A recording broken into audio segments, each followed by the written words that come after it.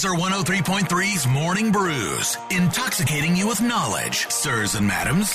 Powered by our friends Confluence Brewing, where good things come together, right there on Thomas Beck Road, confluencebrewing.com. Now, the bad news is you didn't win Powerball. The good news is nobody won the Powerball. 5, 8, 9, 17, 41. Powerball was 21. Nobody won.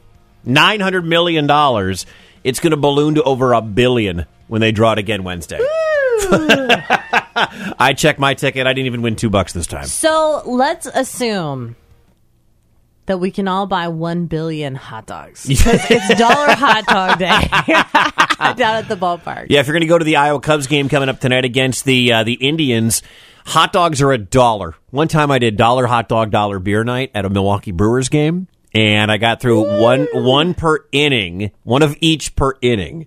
I was very full. I only got through 5 innings, and I called it quits because I had 5 hot dogs and 5 beers, and I was like, I'm done. I can't do this anymore. How many people do you think are doing their own little hot dog eating contest tonight? Yeah, if you with could their family, do $1. If they're $1, yeah, see if you can. I mean, that's a great way to go and save money. You can get tickets for like $10 at the ballpark tonight.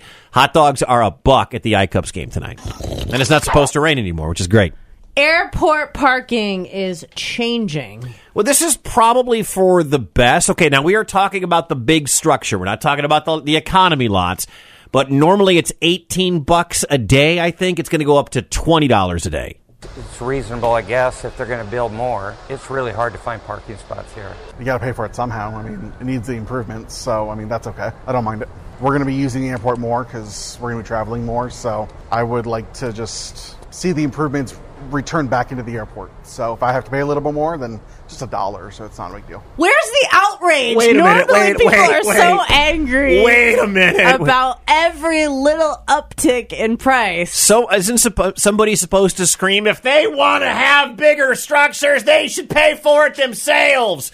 That's a completely level-headed response. That guy's going to use the airport a lot. He's going to use the parking structure a lot. So therefore, he's cool with paying an extra $1 or $2 a day to, help the building of the new infrastructure. What a level-headed dude. His name is Tanner Smart. Talk to KCCI. Love that guy. They're going to add 1,100 new parking spots.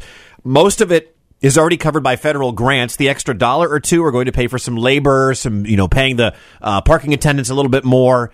But they're going to make your airport better because it's becoming more important. It's becoming a bigger spot to stop. More layovers happen here. More money is coming into the city. We're getting more flights in and out of Des Moines. And more direct flights. Which is wonderful. Yeah. Shuttle gas, electric charging stations, because more cars are electric. They're adding those to it. So if you still park in the economy lots because you're a cheap ass like me, it's fine. Your $6 lot's still going to be $6. This doesn't affect that. This is for the big structure, the concrete structure right across the street from the airport. $20 a day, which is still, by the way, you ever been anywhere big? You ever been to O'Hare? Yeah. You ever been to anywhere? It's like $35, $50 a day. Oh, speaking of people being outraged, I'm at the Seattle airport, and there was this poor older woman. Not like poor, but like I felt bad for her. Okay. Sorry. Not that she was poor. Right. But you could tell that she was distressed. She hadn't been out in a long time. It was like a first airport trip in a long time. Since COVID. And she was just beside herself. She's like, a bagel is $10?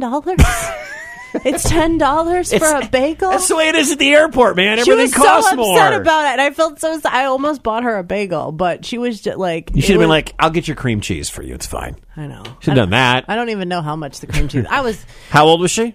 Older. Like 60s, 70s, 80s, 90s. I don't know. White hair old. Could she have been on the new show, The Golden Bachelor?